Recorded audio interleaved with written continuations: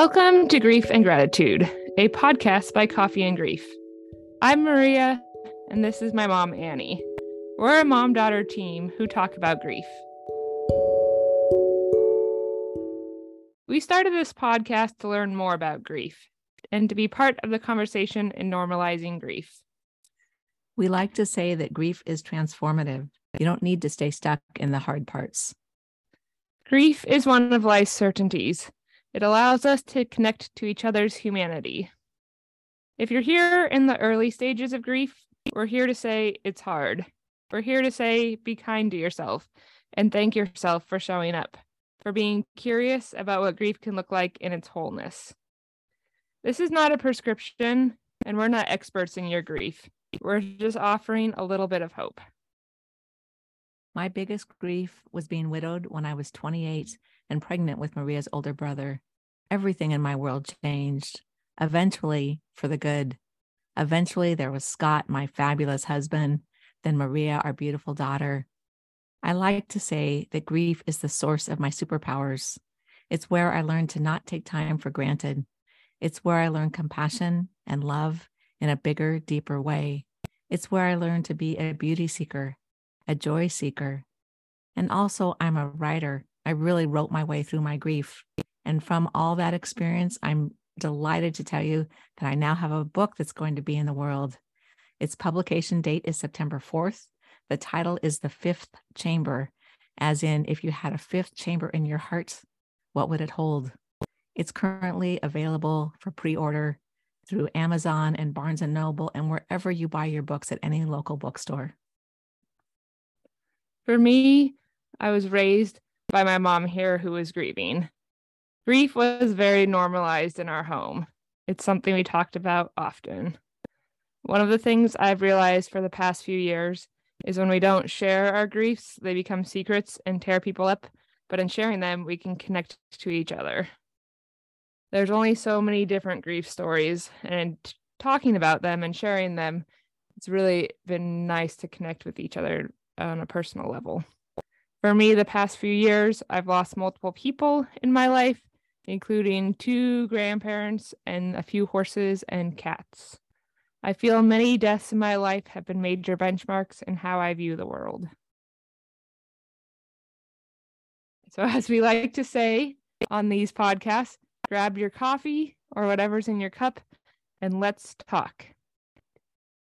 Today, we are delighted to welcome Anne Richardson as our guest on this podcast. Stepping into the role of apprentice and accepting grief as a wise mentor has graciously taught Anne how to be with losses in the darkest hour, her own and those she comes alongside as a spiritual companion. This is a gift she is grateful to have been entrusted with and receives the responsibility to listen deeply to other stories as sacred. As part of this ongoing journey, joy has been revealed as grief's partner, the two intimately entwined. Anne believes in participating with all aspects of our inner and outer selves and with all beings on this planet and beyond, to be kind, gentle, and curious with the invitations received and open to shifting beliefs that no longer serve herself or others. She walks to listen to the land and to ancestors. Writing poetry and blogging is one way she engages with grief. Her other myriad of passions include seeking out paradigms for pondering the wounds of trauma, embodying the labyrinth, and learning to navigate a world where humans are not the central species. Oh, and she reads a lot. Anne is a board-certified chaplain, certified spiritual director, certified Veritas Labyrinth facilitator, Reiki master, and published an award-winning poet. She established Nurture Your Journey in 2016 after working in home hospice for more than 7 years. She volunteers as a small group facilitator in the Pathways program at the Dougie Center for Grieving Children here in Portland, Oregon. As a longtime fan of Coffee and Grief community, she's excited to be a guest on Grief and Gratitude. Please welcome Anne. Thank you. I am really excited to be here today. So I'll start with reading a few poems because poetry is my heart, and so most of my poems come out of being in nature, and they speak from a nature from a nature perspective. So this first one is just a little haiku called Aftermath. Limbs sheared from body, a cacophony of wind, needles weep on earth. After the apocalypse, and this one was in Tiny Seed Journal. Excuse me for humming a little louder to fill in for the missing birds. The morning air begging for a response. Me off pitch, foraging for notes. Now forgetting their songs. Remind me to search the archives for sheet music. And excuse them for leaving this world and nesting on a distant orb with canopies stretching over promise and tangles of grass rife with notes that someday may travel back to us. Codas of grace to be pulled from the wreckage of our indifference. This third one is called Elemental, and it's for the empaths out there that tend to see the world and feel all those feelings out there. And it's called, Elemental, I said that already. So disappointment curves through the room, languishing atop a monorail track long ago abandoned, creeping along, no hurry. Rails rusted, overhead wires dangling loose, nowhere to go but in circles. What elements weigh heaviest on the periodic table? Perhaps melancholy, its faded decal painted on the side. Indecision paces from one corner to the next, raps at a window, sending thoughts flying, sighs, and continues pacing, flicking light switches on, off, opens a cupboard, stares. Perhaps some affirmations would lighten things up. When I close my eyes, I am dreamless. I see dark. I see nothing. I see light fragments. Today, my energy was offline. I blame it on the weather app, on stars and a clear sky dawn when it was supposed to rain, on Mars retrograde, even if it wasn't retrograding, on being unsettled, on being. Nothing fell into place today. At least I didn't fall. I don't have to close my eyes to feel the vibrations of my heart as it pulls me out of my body, pulls me to edges. This morning, I saw a dead squirrel, frost coating their gray fur. Last week, it was a dead whale decaying on the sand. Death has a vibration. Tune into it, and you live compassion as the heaviest element in the universe with a gravity all its own. This one's called Casualties of War, and I did this in a corporeal writing workshop with Bridget Mosier. And if you, I just highly recommended corporeal writing. Anyway, just giving them a plug. And we were supposed to drop into another being as an earth form, another earth form, and I connected with the gulls at Cannon Beach. And this is, my imagining was the, in wars, obviously we connect with the humans that are victims of the war, but I was thinking of how the gulls might be connecting with the gulls in that other place. Casualties of war. In the silence of the silence, before dawn, when only waves amble upon the shore, we rest, nestled with our mates. Our young surviving winter, extend wings, stretch and tuck, drop back into the quiet, in the silence of the silence. Wind speaks, wind unfurls, final sounds of cousins from seas distant, not of aging, not of storm, not of ocean swallowing her own. Voices rent from throats, feathers torn from flesh, bodies falling from skies, wind weaving relentlessly round our nest as sun bleeds into horizon. We open our throats to mourn, unnoticed casualties, but only silent screams before we awaken to the rhythm of our day. And finally, this last one is called 5 Deer. And I wrote this one from my latest workshop with Bridget from Corporeal. When I was recently returning home Thanksgiving on I-5 from Medford up to Portland, I noticed 5 deer on the highway. And it reminded me of a William Stafford poem called Traveling Through the Dark. So the epigraph starts with, traveling through the dark, I found a deer dead on the edge of the Wilson River Road. 1, no less than 5 deer carcasses lie scattered along I-5 North, where one summit leads to another, and Mount McLaughlin's shawl of snow fades in the rearview mirror. Each deer in various states of decay.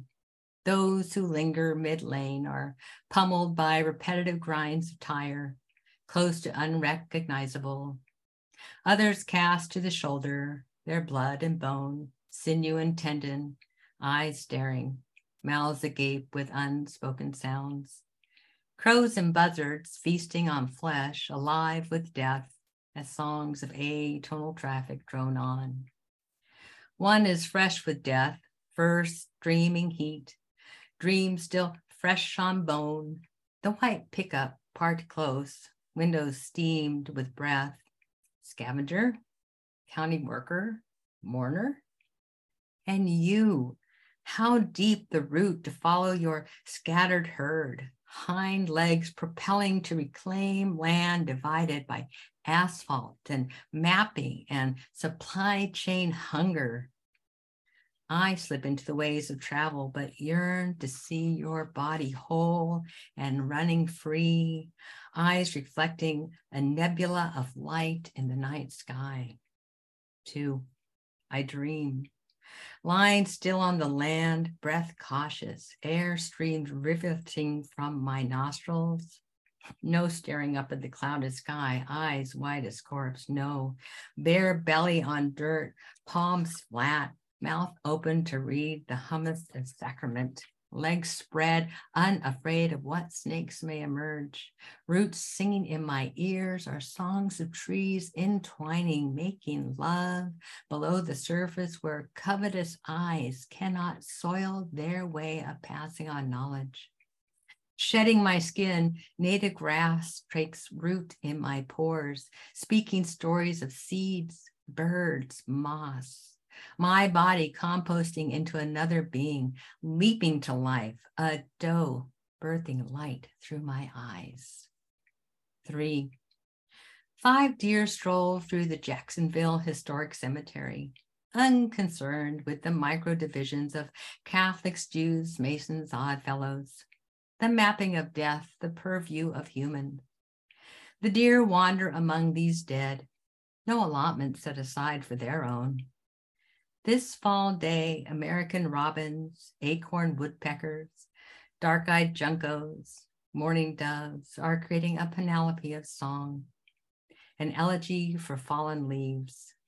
The deer take me in with a glance, leap the fence rusted and bent with age. In their eyes, I see my dream and their nebula of ancestors. Wow, thank you so much.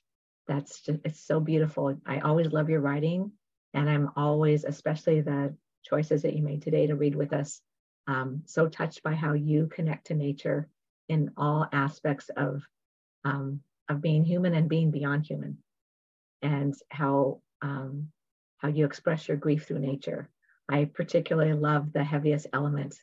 They're all fabulous. But I love how you see yourself in nature and how nature sees itself through you. Thank you. Thank you.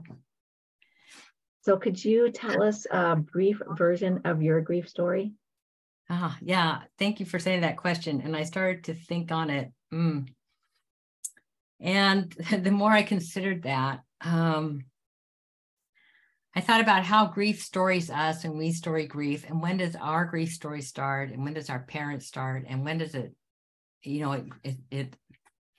my mother in the womb, her story would have started her grief story would have been in me, my father's, and grief is part of my body, and I can't own a grief story.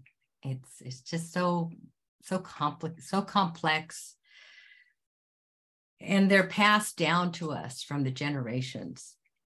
And then there's the grief that we story with the land, and the land stories with us, and the places I've inhabited and that have inhabited me is all part of that grief.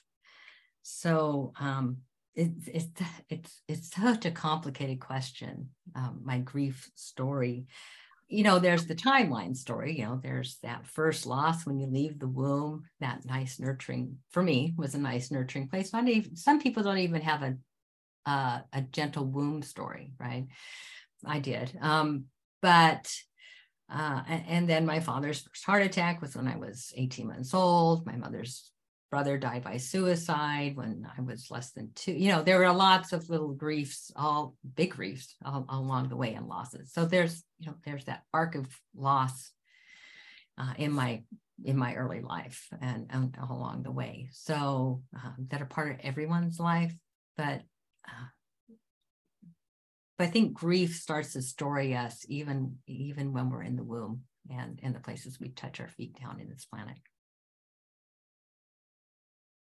I don't even know what to add after that. I know that my brain's a little gamished. Well, that was beautiful. It's beautiful. It's a different perspective than we've gotten it from other people. Yeah, and it's part of why we do this, right? Because oftentimes people think of, when they hear the word grief, they think of the death of a loved one, and we are here. A huge reason we're doing this is to explore, like, what is grief, and that it's so much broader than that traditional thought that comes up for people. So you just gave us like this huge landscape of grief stories and how we are storied, and that was so beautiful, because it is so much more than grief is so much more than the loss of someone we love. I have a specific question, I guess, from that. Did you feel as a child, or like, when did you start feeling your grief story more connected to the land versus just events? Yeah, that's definitely been later in my life, after my mother died, I would say, which would be coming on 5 years in February, when I felt a call to go back to England and the UK and really be with the land. There was this being released from caring for my mother, and like you, Annie, she had Alzheimer's, and I walked alongside her with her on that journey. And my parents, after they immigrated, just in 1948 after World War II, and there was this, this English thing of keep calm and carry on. That was definitely a part. You don't talk about it. You don't talk about your grief and your losses. You just have that stiff upper lip. That was definitely something I was raised with. So my mother would go back and visit her parents. My father, who died when I was 26, only went home once or twice, I believe. So the connection, there was a connection with some rituals or some, like the roast beef in Yorkshire pudding, that, but there wasn't this desire to be part of that land until my mother died. And then I just felt this deep wanting to find out my story of that land, or it called to me.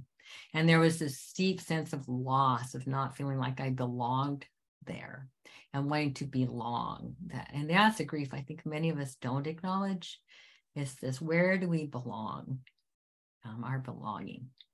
So, and one of the books that really set me off on that was Sharon Blackie's book, If Women Rose Rooted, where she talks a lot about this sense of where do we belong. So that's when I really started to get a sense of this loss of belonging to a certain place, And even that is starting to shift since then. But I call myself a woman of two worlds. So very much part here and part there. So yeah. Well, and can you tell us a little bit about what you got to discover for yourself when you did travel back to England? Mm-hmm. So I knew I needed to walk, and I was working with someone to help me plan that, because I'd never planned something that big. I went by myself, and a part of it was doing something called walking the coast to coast, where you start at the Irish Sea and you end at the North Sea. So it's the shortest part of England that you can walk. It's about 200 miles. And it was that training to walk and then to actually set foot on the earth and you walk. And this is where I've really discovered my love of walking and being in the land, is when you stop and you look.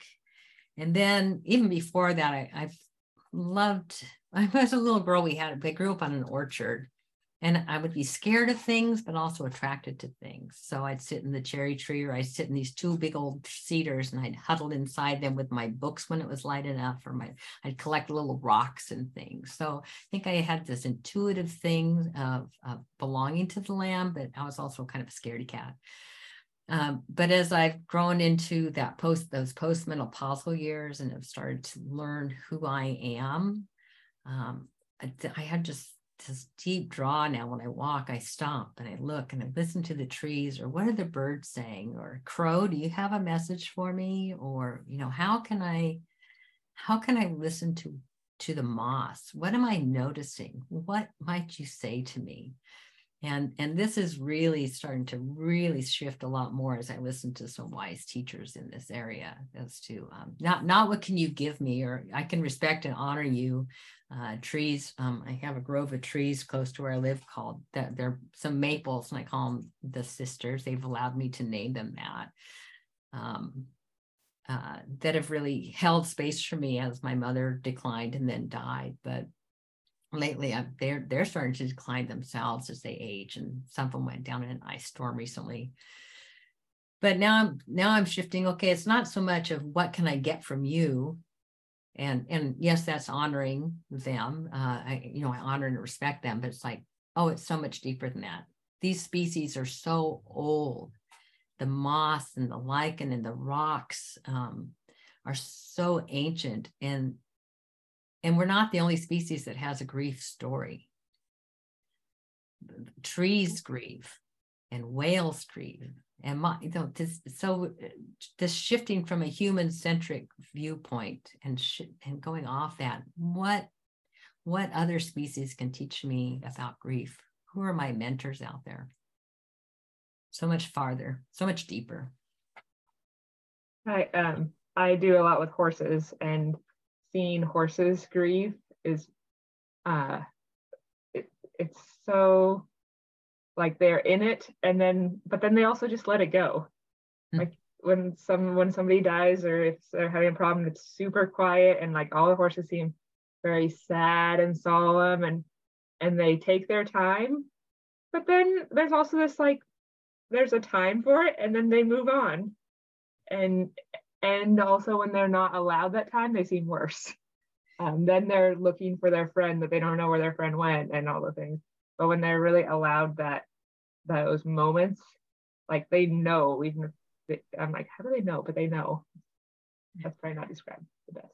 No, they're so wise. Horses their soul of a horse is so deep. So when you said at the beginning, and I lost 3 horses, I'm like, you lost three horses. That seemed really deep to me. Yeah.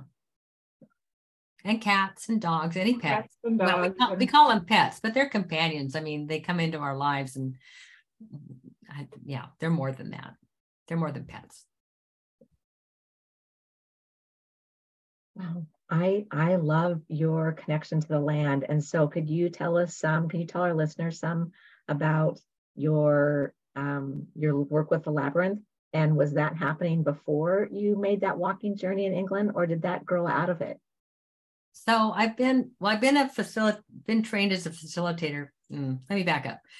I went to seminary back in 2000, and I got introduced to the labyrinth about 2003 by my dear soul friend, sister, another Anne. We're a dime a dozen, aren't we? And Anne with an E. And I loved it. And I did facilitator training way back in the early 2000s then through Veritas, which is veritas.org. You can look them up. They're a great organization. And I got my certification. Then I interrupted my journey and became a chaplain.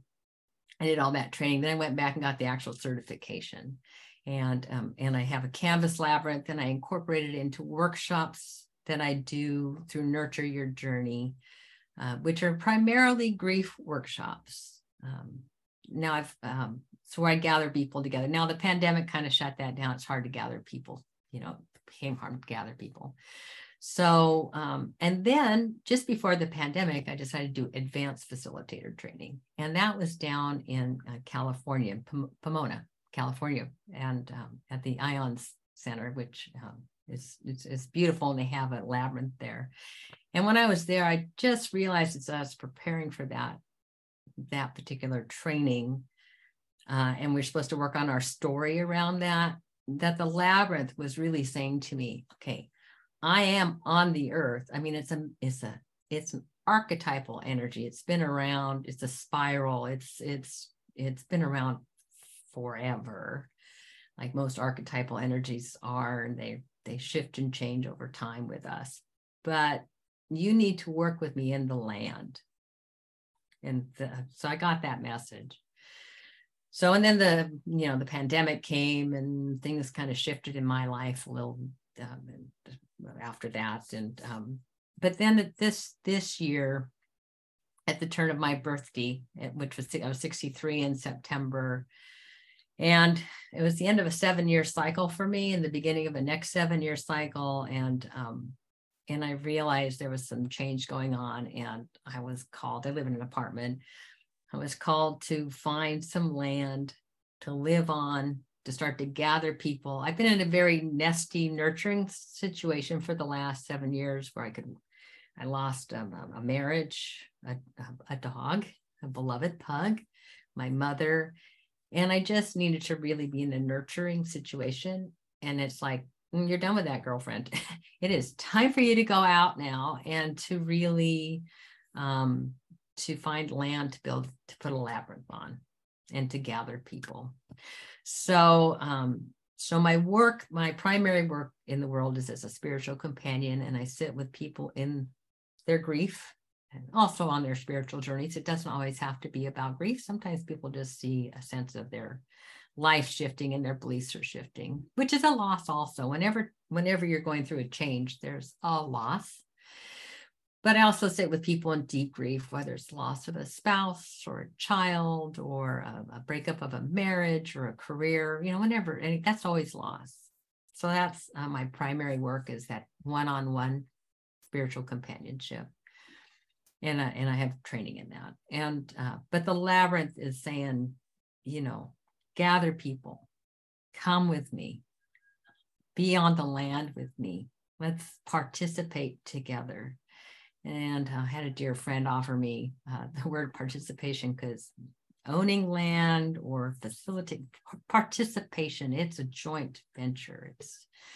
It's not something that I'm going to be in control of. So yeah, labyrinth is my heart.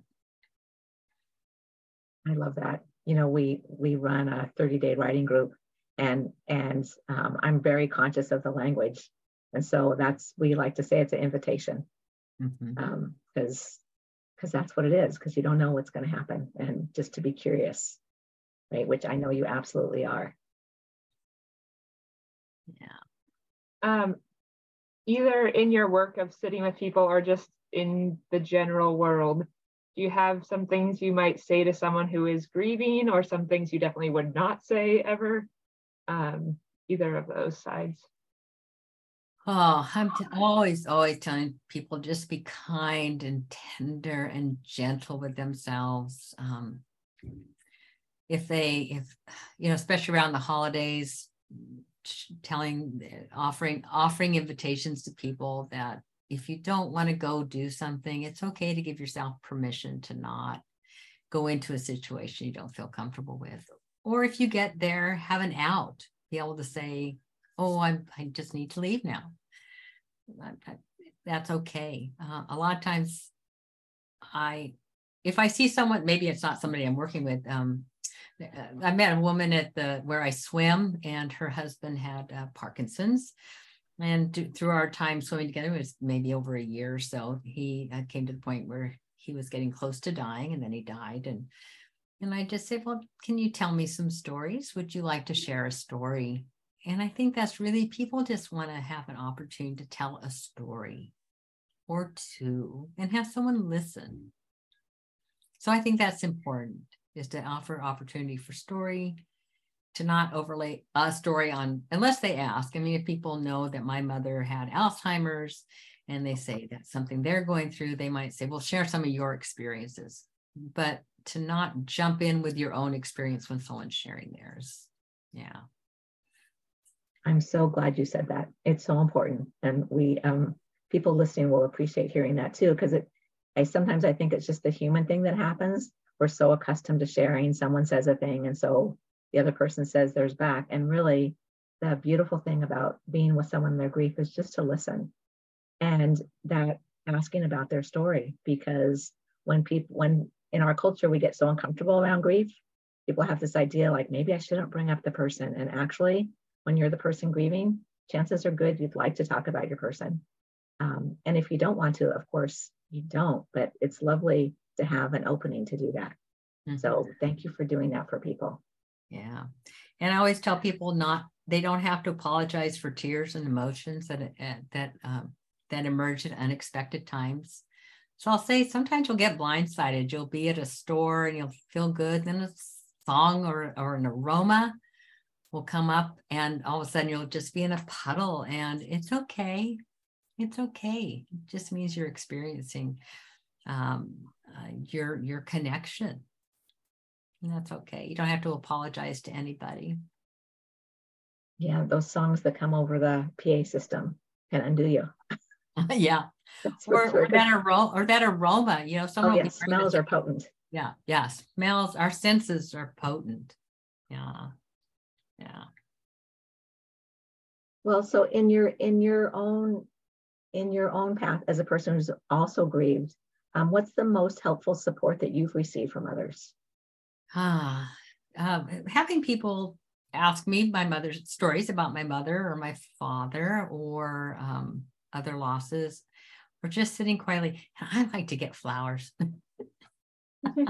What type of flowers? Terrible waste of the environment. I like cut flowers. You know, I have my parents' altar, and when my mother was declining, or when she lived in her assisted living, I would take her flowers every week because she loved flowers. She loved her garden. And then when she died and I did her altar, I still have my parents' altar. I have altars all over my house. I mean, I have rocks and all over my house. But I have my parent altar, and I put flowers on there every week for my mom still. I thought I'd do it for a year. You know what? I do it every week. I get fresh flowers for the altar. So that's beautiful. Somehow I remember something about daffodils. Yeah. She loved daffodils. It was in her wedding bouquet. So daffodils, I have daffodil ornament on my Christmas tree. And yeah, daffodils are really meaningful to me. So that's a beautiful way that you keep your mom with you. Yeah, there are lots of ways, but yeah, that's one. I am not going to make roast beef and Yorkshire pudding this year for Christmas, though, or her sausage rolls. There's some things I just and sometimes you just let go of things too. You decide what's important and what you need to let go of. So that's good. Yeah.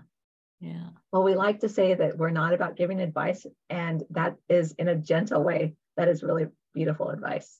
Yeah. Or suggestion. And something she's lived herself. Yeah, and something you've lived. Yeah. She comes to me every once in a while in dreams. My dad less so. He wasn't around as long, but it's interesting that my mom will come every once in a while in a dream. But I do this rather, I have divining rods, and my dad was left-handed. And so he's the left-handed one, and my mom is the right-handed one. And they will talk to me, and he'll be more hesitant, but he'll do a yes or a no if I'm doing, and my mom will be more gregarious. It's very funny. So when I'm doing decision making, or if I want to chat with him about something. So it's very interesting, the things that, because he wasn't religious or spiritual at all, he would have said. So I'm going, you still that way up there? He's like, yep, daughter, I am. Yeah. Oh my gosh, I love that. I have my dad and my stepdad are both dead, and I talk with them both, especially when I'm out in nature, especially along the river. And my dad, who always had pretty clipped answers to things, still has very clipped answers. So then I'm like, that's awesome. That's you. Yep. Yeah, I walked the labyrinth on Saturday, which was my dad's birthday, would have been his 100th birthday. And there was some bird. Well, my dad was tone deaf. He couldn't sing a note. So I go, how you doing? Hey, Pops. So yeah, it's funny how people turn out.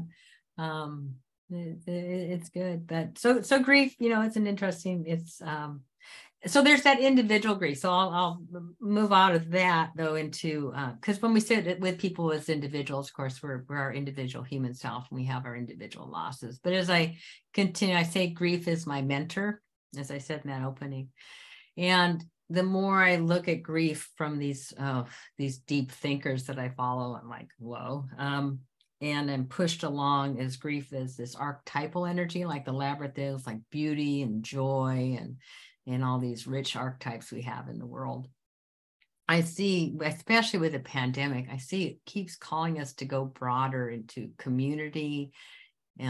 Francis Weller says ritual helps us establish the inner cadence of the soul. This need for rituals, he also said the village was the original grief container to release grief.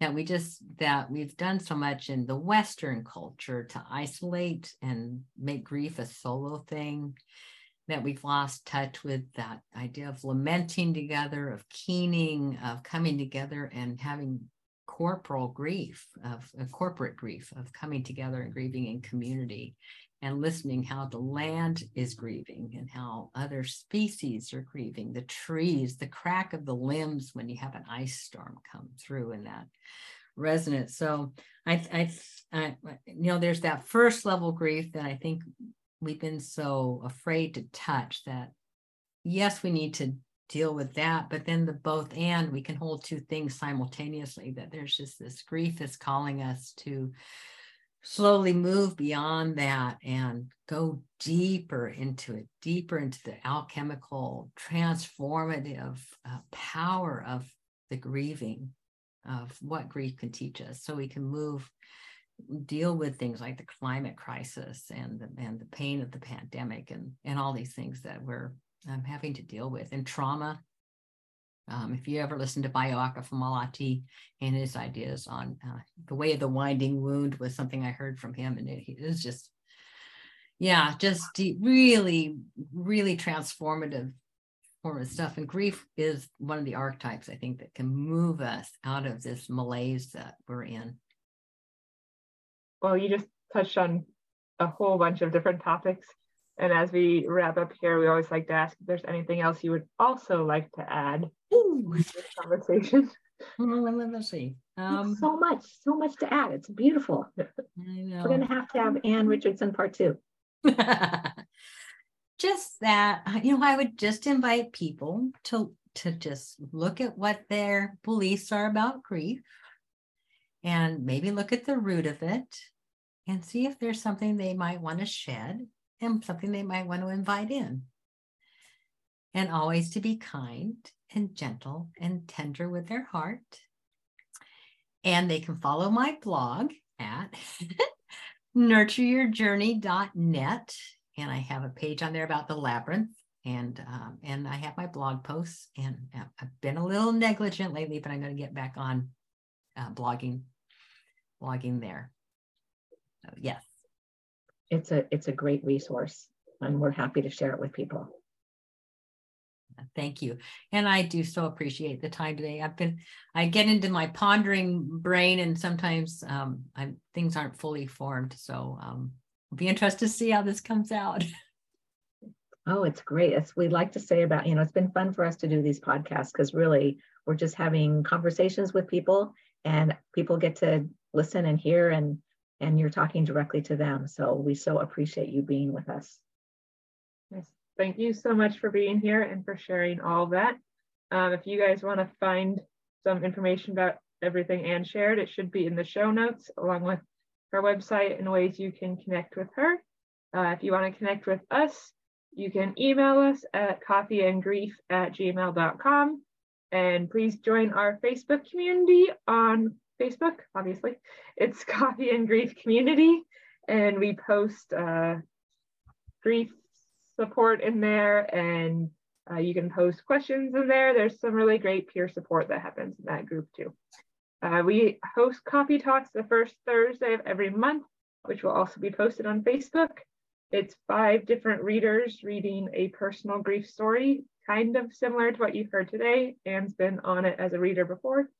The Zoom link will be on our Facebook page because it changes every month, but it is always the first Thursday of the month. If there's something else you'd like us to talk about, we would love to know. You can email us at coffeeandgrief@gmail.com. And those are all the ways you can get a hold of us. If you have questions, we would love to hear your questions and talk about them on this podcast that we've been creating and thoroughly enjoying. So as we sign off today, we always like to say, take care of yourselves, be good to your hearts, be kind to yourself, drink plenty of water, do something kind for yourself, and if you have the bandwidth, do something kind for another. We'll see you next time. We love you so much. Thank you for being with us. We love you. Bye.